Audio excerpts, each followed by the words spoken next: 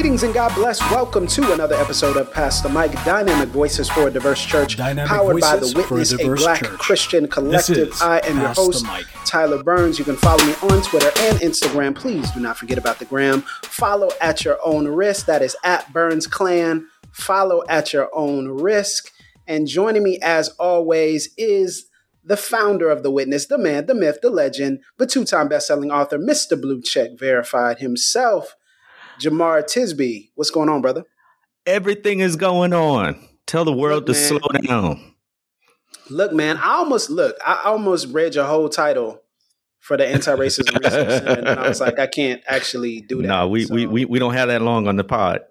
Yeah, we don't have that long on the pod. But, bro, it's good to be back on the mic with you, man. Yes, sir. Yes, sir. And we tackling another important topic, man. I feel like every time we get on the mic, we got something important to say. Absolutely. But before we get to that, speaking of important things, if you have not written a review for this podcast, first of all, if you haven't subscribed to this podcast, what's going on with you? What's up? What's going on with you? What's going on with your life, y'all? I don't understand. Even if it's your first minute, just subscribe. Just subscribe off the intro. It's very simple. Just click that one button and subscribe off the intro. And then you need to write us a review. I want to thank everybody for, I think we have right now 1,300 reviews or something like that. Thank y'all. You're amazing. But we need more. We want to get to 1,500. And you know what you can do? You know what you can do in your review? You know, Tyler always says he's got this intro for me. The man, all that. Yeah. What's my intro for him? Put that in your review. Give Jemar a suggestion for the intro for Tyler. I would be so appreciative. Then I have something to come back with. Man, see, that's not going to work. That's not going to work. Y'all don't participate in this foolishness. They're going to do it. They're going to do it. I have faith. Okay, I believe. So after that, we need you to go to patreon.com/Pastor Mike. Please, and become a Patreon subscriber. We got the video of the Dr. Anthea Butler episode coming your way. We also got a Terrence Lester interview coming your way. We got some other special little things that we're going to be doing. So yes, please do that. We're trying to level up. So please go to patreon.com/Pastor Mike. Just $1 an episode. You get all these perks. You get all these videos. Okay.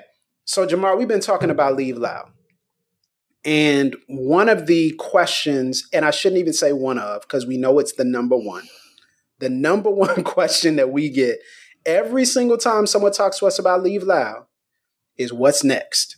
And when we were mapping out this whole movement and this journey based upon our journeys, because that's really so much of what it is, we were talking about this in the context of what happens after we leave. Some of us left quietly, others of us left loud, but after we leave, what happens? Because we don't step into a place that is automatically equitable and just and for our flourishing. But there's this interim period. And this interim period is what we like to call the wilderness. And we're obviously not the first to coin that term. It's all throughout the scriptures, all throughout the biblical narrative of people, great women and men that God has used, going through their wilderness period, their wilderness season. And Jemar, for me, I think it was the first time that I realized I was in the wilderness. It wasn't necessarily in the wilderness situationally, because I was leading in a Black church and I was a part of a faith family and I had people that had my back. But it was in my relationships publicly. And when I started talking about Mike Brown in 2014 on my Facebook wall, I remember all the backlash that I got, all the private conversations that I had. And there was this exhilaration, not because of the conversations, but because what I felt like God was doing in me was clarifying my calling and my purpose. And I felt liberated. But I was liberated and also lonely. And I felt also at the same time this overwhelming sense of loneliness, because I realized that the next season of my life will be marked by pain, betrayal, slander, libel, all the above. I realized that. That was just in my little local community. And so I was liberated, but I was also lonely. Yeah. And I'm sensing that a lot of people feel that there's this overarching freedom that's also met with this underlying fear. And they take that deep breath and say, oh no. First is, yes, I've taken the step. And then secondly, it's, oh no, I've taken the step. And I can't go back because I left loud. I can't go back because I shared that Facebook post. I can't go back because we had that meeting. We sent that letter. And now what? Did you feel that when you left, Jemar? I did feel that way. It was sort of like getting all amped up, like getting your courage up and getting the excitement together to go on this big road trip. You got the car all packed, you in there, you start driving, you're like, I don't know where I'm going. It's like, I done got out, but now where am I headed? And to bring it more concrete, I left the PCA, the Presbyterian Church in America, and I left my ordination process. I didn't know if I was ever going to end up ordained or a pastor, which had been my sort of trajectory for years. Right. So now it's like a professional wilderness. Where do I land? But it's also a denominational wilderness. Who are my people? It's also a theological wilderness. What do I believe and how do I describe it? Because I think a lot of people who are on this journey talk about sort of decolonizing their faith, which entails a certain level of deconstruction, which I want to be clear here. This is not us saying you deconstruct all the way to unbelief. You deconstruct down to the solid, stable foundation of the gospel that is not as beholden to all of these sort of cultural props that were portrayed as theological non-negotiables, right? So all of that is happening. I felt a profound sense of betrayal. Man, look, I had invested in these folks. Yeah, you have. Yes, I had invested in these organizations, the systems of belief, all of that. Like we got skin in the game.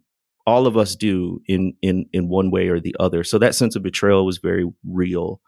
And then it was, I think part of the worst part was, and still to a degree, is not knowing how long it's going to last.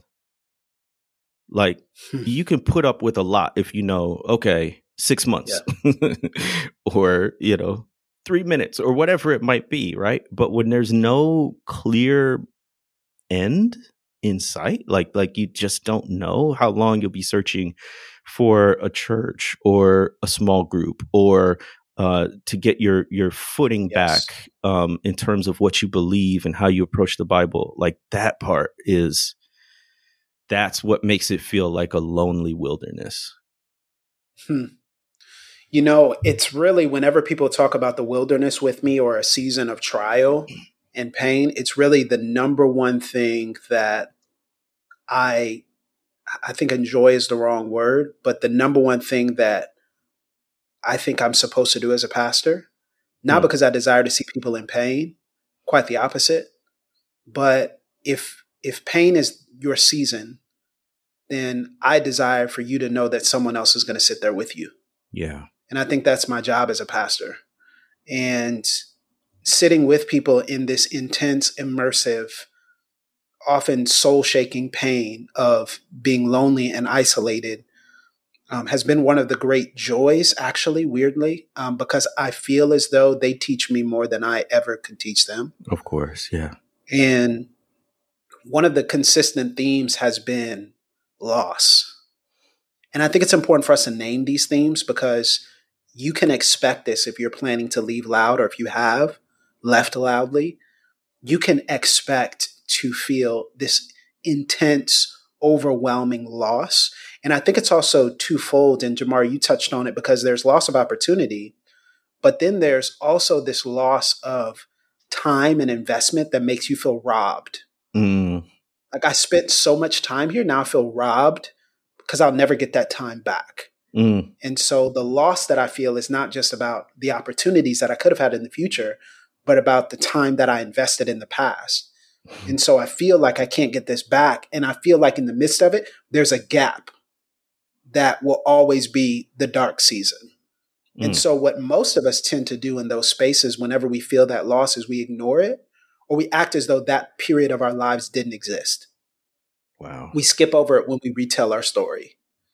And I think what has been so subversive about Leave Loud is we're trying to actually excavate that lost season, those dark moments, and actually shine light upon them so that the past isn't as purposeless as we think it is. That's a whole word. As a historian, I'm like, the parts that are hardest for us to recall are often the most instructive. And we actually, as we turn away from those parts and try to sort of skip over them or only remember them in a superficial manner, it actually delays our progress. You know, it's like we can't skip the wilderness. It actually serves a purpose. I think another theme that I really see is people automatically talk about seasons of wilderness or seasons of wandering as punishment. We naturally use punitive language. And we use punitive language oftentimes out of shame, right? You said a word about shame as well on your Leave Loud story. We do that a lot out of shame, but I think we also do that because our theology is so violent and retributive that we feel like not only is God punishing us, but we also feel like we should punish ourselves. Whew.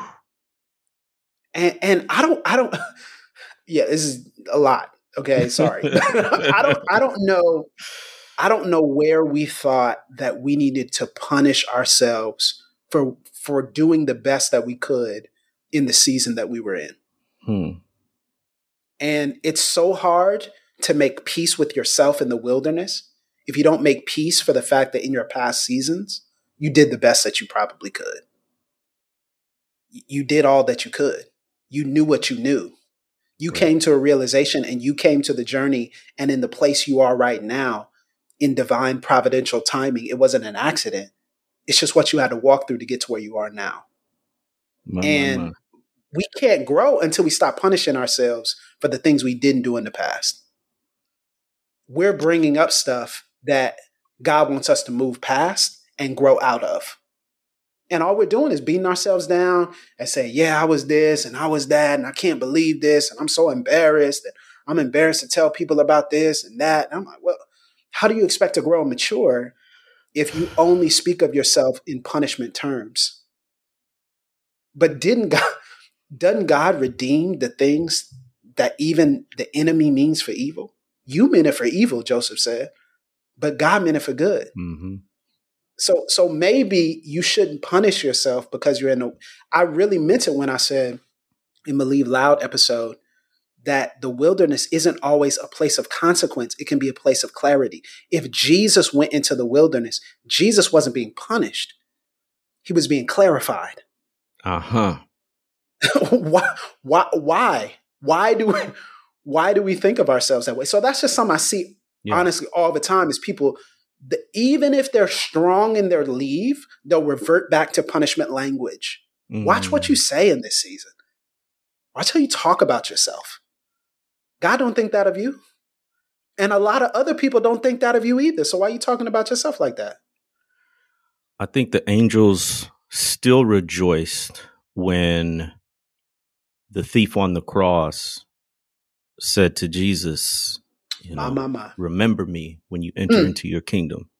And he's literally they still rejoice at the gates of death, at the end of his earthly life. And he repented and he turned to Jesus, and the angels were still singing in heaven. As they say, it ain't where you start, it's where you finish. Right. So like, come on. You like what you were saying, you knew what you knew. I knew what I knew back then. I really saw promise and possibility in this whole racial reconciliation thing. And to a degree, if it's done the way Jesus is talking about with truth and justice, I still see light and possibility in those things. Mm-hmm. But what I didn't know is what I didn't know. Yeah, and I'm not saying that we don't repent, because I think there is another part of our theology that says we avoid those things. But I think once we have repented and been honest and aired that out with the people who we harmed and hurt, we need to move on. Grow from it. And I'm seeing a lot of post-repentance punishment language. Where now you're talking down about who you were and all this. I'm like, well, I mean, there's kicks and giggles that we can have with that. But at a certain point, we have to honestly say, I knew what I knew at that point, and I harmed some people, and I repent of that, and I want to make it right with those people. But after that, I got to move on, because future me is waiting for me to catch up. Yeah. So I think speaking more about the character of the wilderness itself, right? It's a place of, the wilderness brings wisdom. The wilderness brings wisdom. I think as we look at biblical figures like Moses, he spent decades, in the wilderness. It was building up in him the wisdom that he needed to lead his people out of bondage in Egypt, right? As we look at even Jesus was 40 days and 40 nights in the wilderness, right? And it's building up this resilience and this sort of spiritual wisdom that he needs for the next phase. And I just like, the wilderness is not a place of punishment; it's a place of possibility and promise. Like it's our future self beckoning us, but we can't jump right there, right? Like, I feel like part of our angst is impatience, that whether we view the wilderness as a place of punishment, we view it as sort of a place that is stalling us, is keeping us from getting where we're going. But you can't go around it. You have to go through it. And it's only by going through it that you can actually get to where you want to go. Right. So let's talk about the danger of skipping the wilderness. Let's talk about the danger of skipping the wilderness, because again, this is and I said it before and I'm gonna say it again. And this is the danger of building a platform too quickly. This is the danger of us becoming experts too fast. It's the danger of us getting in front of people's faces, talking authoritatively about stuff we haven't lived yet. That's the danger. Is because I think for so many of us, we desire, because the world moves quicker than our journey.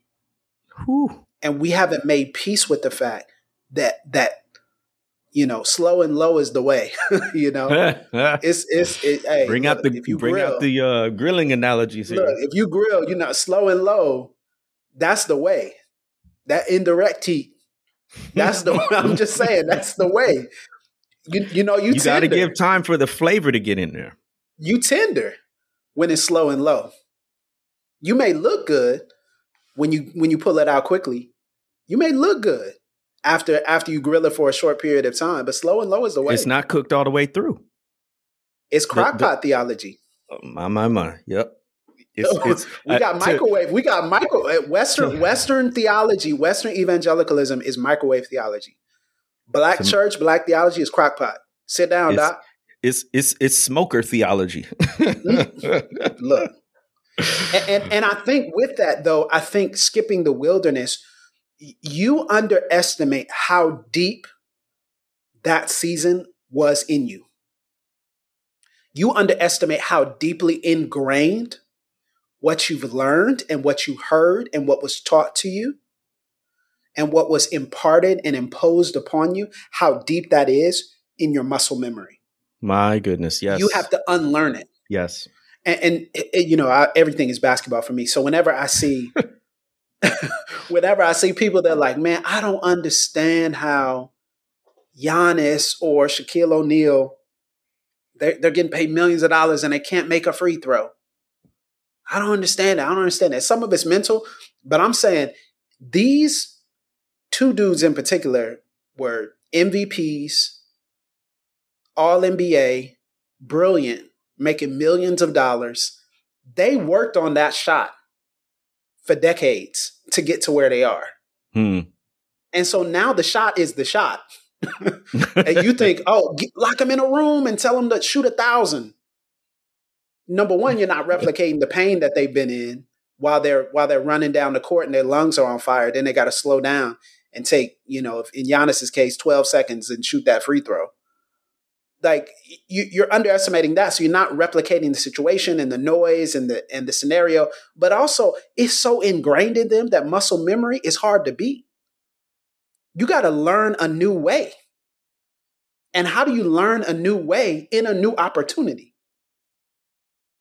So you put on your resume that you're free, but you still got bound language. And you step into the new job, you step into the new opportunity, and what you put on the resume ain't coming into fruition.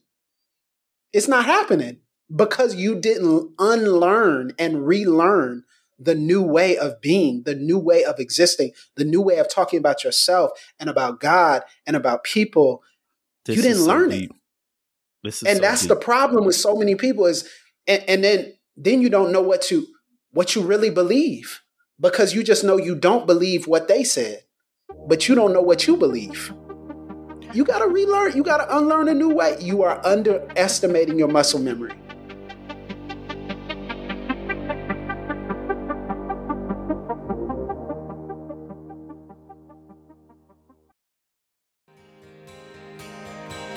This episode is brought to you in part by Baker Publishing Group. Most of us don't want to spend our lives being time wasters, space takers, binge watchers, or game players. We want to be difference makers. But maybe we make changing the world a little more complex than it really is. Making a difference isn't measured by a viral post or a name on a building. It isn't determined by a following or a fan base. Want to make a difference? Focus on just one person at a time. That's the secret of the way of Jesus. In his newest book, One at a Time, Kyle Idleman invites us to better understand the surprising habits of Jesus and the power of small things done with great love. He challenges true disciples to fully commit to the unexpected Jesus way of changing the world by loving people one at a time. Baker Bookhouse is pleased to partner with Christianity Today to offer a special discount on your copy of One at a Time.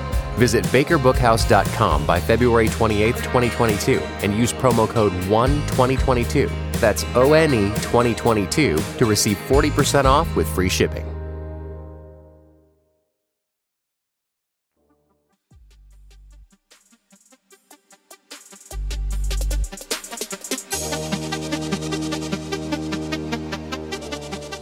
We gotta unpack this biblically too. What you're saying is all biblical, but if we go back to the story, the people of Israel weren't ready for the promised land because they weren't yet the people of Israel yet. They had to learn. Had they gone straight from Egypt to the promised land, they would have replicated the ways of Egypt in the promised land. They weren't ready. What they had to do was to learn that the promised land isn't just a place, it's a people. They had to spend that time in the wilderness learning how to be a people before God took them to a place to settle as God's people. And we have to relearn right now what it means to be God's people. What does it mean to be the new Israel in the 21st century, post-Trump era, critical race theory, hysteria, all of this stuff, where we're having this exodus out of culture wars, Christianity, and toxic masculinity and patriarchy and all of this stuff that goes along with it. We're not ready for the place, the address on the street necessarily, right? But part of it is learning to be the people, learning to be the people God has called us to be, and learning to be a new community as we do that. So we need. We got to relearn how to relate to one another. That's it. That's something that people don't that's something we underestimate as well. We think of it in terms of white-centeredness and how do we deal with white supremacy and with white people and with white authority, white normativity, but how do we relate to our own people? And so here's another thing you get Black people who've been in white settings. They step out of white settings into Black settings and don't know how to be. Why you and they get elevated quickly. Well, I'm just saying they get elevated quickly because they're black, but they're not. The roux ain't the same. The sauce hits different because the sauce they got isn't just because of their skin color. It's because they walked through something with their community. Yeah. And so that's why we act the way we act. And you can't just hop out of one space into another and assume that you're just going to be able to translate everything into that. And so for Black Christians, we have to learn how to relate to one another again. We have to learn who we are again. And what I love is that Black spaces, by and large, and there are obviously some exceptions, but Black spaces are so loving and careful with people who are leaving those spaces, who are leaving loud. And we're not without flaw, and we got issues and problems, and we need to be called out and dealt with and called up. But there's such a beauty in people who accept you. The Jethro people. You know something? who wasn't even really a believer like that. But the Jethro people who come in and say, come here, son. Come here. Here, I'll put you to work. I'll tell you what to do. Like, here you go, do this. Here's your job. Just be a part of the community. And Moses unknown, right? Like, it's just, yeah. I think what's going to be interesting is when we look at like these multi-ethnic, multiracial church settings, or when Black folks end up in white spaces. We haven't talked about this a lot, but some of them are refugees from the Black church. Yes, they are. Yes, they are. I can remember a good number, especially a little bit older guys, you know, maybe boomer generation, but it could be anybody. But they had been burned by their Black churches. A lot of times it had to do either with financial mismanagement or some sort of sexual immorality, right? And then wasn't dealt with properly. And so they came over to these predominantly white churches. And this may have been at a subconscious level, but I think they looked at these white churches and it's real polished. You know, they've got the slick programs, the slick production. They've got, you know, a sort of almost a corporate leadership structure where everybody knows the division of responsibility, who's in charge of what, this, that, the other. And it looked from the outside looking in like they had their stuff together, and you were going to avoid the kind of messiness that you had come out of. But then they found organizationally, yeah, this thing may have run a certain way, usually because there's more resources, right? But they didn't affirm your intrinsic dignity. They didn't hear your heart. They didn't know your reality. And so I think now there's a lot of Black folks who may have left the Black church with legitimate reason, but they're figuring out, oh, every church has brokenness. But the kind of brokenness I'm experiencing in these predominantly white spaces is of a deeper existential kind, where they don't even see my full humanity. And then realizing, yeah, every church got problems, including Black churches. But, you know, one thing I didn't have to worry about was them disregarding me or disrespecting me or dehumanizing me because of my race. That's so good. I think we need to talk about, in that regard, even if you are leaving a Black church or what have you, we need to talk about the spirit of settle, the settling spirit, which says, I'm going to just settle for whatever in that. I'm going to just settle for whatever wasn't in my previous season. And I'm going to tell you, that settling, well, it's not that bad. That's actually what keeps Black people in those spaces, number one, because you talk yourself out of situations and out of things. You look around things that you should be staring straight at and calling it what it is, calling spade a spade. But the settle spirit will also have you in the wilderness thinking that, oh, if I just join this group, it's going to be so much better just because of what it looks like on the outside. It's not that. You need to find healing for yourself. I love what Dr. Cheryl Sanders, she said this. She's a professor at Howard. And I believe she was writing about Pentecostals, and in particular, holiness Pentecostals, if I'm not mistaken. which is a whole nother thing, and a lot of trauma there. But she said something one time, and it perked my interest. One of my favorite quotes. She said, "Fulfillment in the wilderness is a witness." Huh. Run that back. She said, "Fulfillment in the wilderness is a witness." Wow. And I don't know if it's because I was part of the witness, and I was like, yeah, I like that. I'm going to use it. But Cheryl Sanders said, fulfillment in the wilderness is a witness. When you get fulfilled for yourself, that you are actually a witness to other people and other travelers along the way, that healing and wholeness and health is possible. And until you get fulfilled, you can't be the right type of witness that you need to be in the future, because in the present, in the wilderness, you're not actually fulfilled in and of yourself and with where God has you right now. And so, again, I think it's easy for us to settle with, quote unquote, what is acceptable. And I'm not talking about perfection. I'm talking about, what's unhealthy. You can detect it. You can feel it. You can sense it. You can hear it in the theology. You can hear it in how they talk about social issues. You already know. So don't settle for something. Be fulfilled in the wilderness, and that'll be your witness. That'll be what you need to do. But so many Black Christians are in settle situations. Wow. And they just settle it. People in the SBC right now settling. I'm not saying you got to go.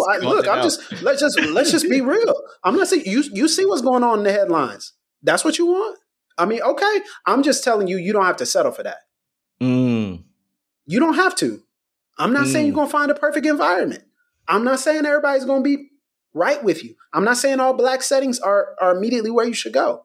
We're going to talk about some creative options, but I'm just saying, why settle? Get out. Leave. You see it. And Black folks settling. So if you feel called there, if God has you on a special mission there, if there's something that you can only get there, okay, you might have a situation we don't have. That's understandable. But don't settle just because this is good enough. Good enough ain't flourishing. Yeah, I think it's important to say, and I've heard this before, I didn't make it up, but there are no perfect churches, but there are healthy churches. Right? It's just like our physical bodies. There's no perfect physical body in terms of health or whatever. Or I mean, in terms of, looks or how everything's functioning, but you can be healthy. Yeah. That's what we're looking for, is and a healthy place is where you can grow. And I'm not talking about numerical size. I'm talking about a healthy place is where you can grow. Let's talk about that, because I think people, when they're leaving the witness or the wilderness, people are leaving the wilderness. Don't leave the witness. Don't leave the witness. Hang with us. People who are leaving the wilderness, they end up thinking that church has to look the same way it did. There it is. In previous seasons, right? Talk about that creativity that's necessary to reimagine what it looks like for us to not just have church, but be the church in a new world. The life of the church, it works in seasons, right? God uses all this organic imagery to describe the church, a mustard seed, a vine, right?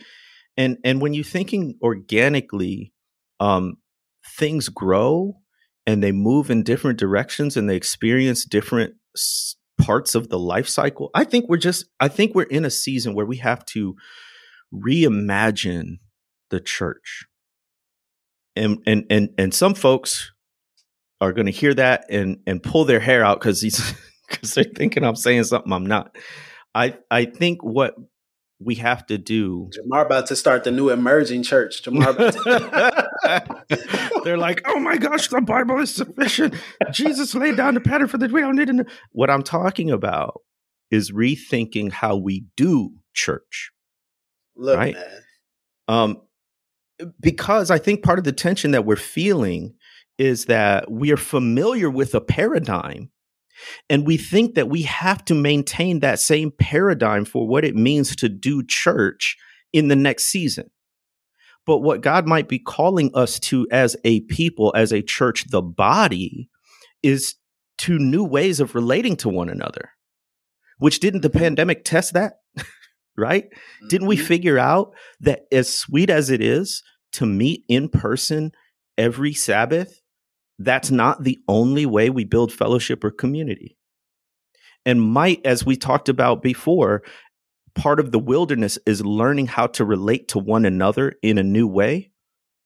Might part of being in the wilderness be learning how to understand church in a new way? Church doesn't have to be big. No, yeah. And a lot of the abuse that we're seeing happens in multi-ethnic megachurches. It doesn't have to be big. And I understand there's some practical applications and implications. I totally get that. But it doesn't have to be. People are asking, man, how, because I came from that environment. I came from the environment of having 5,000 people every weekend. We had that when I was growing up. I'm not leading anything near that now. And I'm thankful to God. It would destroy me and the church. How many people you want to, healthy. Healthy. And until it's healthy, I don't want to grow big. And even then, I don't want to grow big. So I think fame is poison. Power is poison a lot of times, in these settings. It's very dangerous. And that's the thing that I think, number one, we need to hear. Maybe it's a house church situation. Maybe it's something where you're at a much smaller church where you're seen and known. Maybe it's reimagining Black church communities. Like the Black church often does this game where we feel like we have to keep up with other people in the area or in the city or who we see on social media. And the pandemic has made it so much harder. But maybe we need to retreat to a healthy community that isn't online. Wow. You don't have to put your sermons online. It's okay. Wow. Like it's fine. You don't have to. Like you're not deficient because you didn't do that. If your people are there, put it there. If they're not there and you don't want to engage in the back and forth, right, you don't have to. That's right. If your church doesn't do that, they're not less of a church. I mean, we have to say these things because it's obvious, but it's also not. Go to a healthy environment where you can grow, be seen, be known, and a church that cares about your soul and your body. I really feel like a big part of relearning how to do church is reminding ourselves what's essential to being the church. And we're discovering, much to our anxiousness, that it's not everything we thought. It's not a building. It's not even, a kicking band, with an amazing singer and live instruments. It's not packaged programs or Bible studies that we do, right? And I think those muscles of deep community that is not propped up by sort of artificial supports, those muscles have atrophied, and we have to relearn how to walk as the people of God, where all we've got really is Jesus and each other. And that's been tough. That's been tough for me. I know, walking through it. And what I think is so helpful, man, is whenever we think about the wilderness, we're always pressured by our own journey. And we have to realize that this is not a new journey. We've just joined the journey. So we've joined the journey of those who have come before us, and we're walking in our own path, but we're on this journey together. And I think, number one, there's a power in connectivity and community, even if it doesn't look like what it has before. There's so many people who are immunocompromised that could not have the same level of community in person over the past year and a half that they did before. And so they had to get creative with community. And so often the most marginalized among us have had to be more creative with their communities. And so don't be afraid to get creative with your online community. But I also want to say, secondly, there is a people who have gone before us. And they haven't had always the resources to make the path paved. They haven't had necessarily the resources to build a highway yet. But they charted out a course. They left some markings along the way. They dropped some breadcrumbs. And I think that there are some people in our history, some people in our past, who can show us what it means to be fulfilled in the wilderness and create a new way. And we have to call upon those who have come before. And we have to study what they have done and how the Spirit of God used them. And we have to say, I may not know, but they may. And we have to take the position and posture of humility and being learners and being people who are excavating the precious gold and the jewels of the past, the gems that have been left for us in the writings of authors that aren't in your Christian bookstore. We have to do that. And that's hard work, but that's where it's at. That's where the money's at. That's where our maturity is going to be. Is when we realize that it's not just the people in the Bible who seem so far away from us, but it's our people too. They've gone before. And I want to walk in their steps. And that desire and that yearning and that pursuit, that's where growth happens. That's where maturity will be. And so I just want to encourage people that you're not alone in this journey. You're not by yourself right now. But not only right now, but you're not by yourself historically either. We've walked through this. We've come this far by faith, leaning on the Lord. That's a we statement. That's a collective community. You're not the first. You won't be the last. Walk your path well. And if you're going through the wilderness, be encouraged. Fulfillment in the wilderness is a witness. You're not being punished. You're being perfected.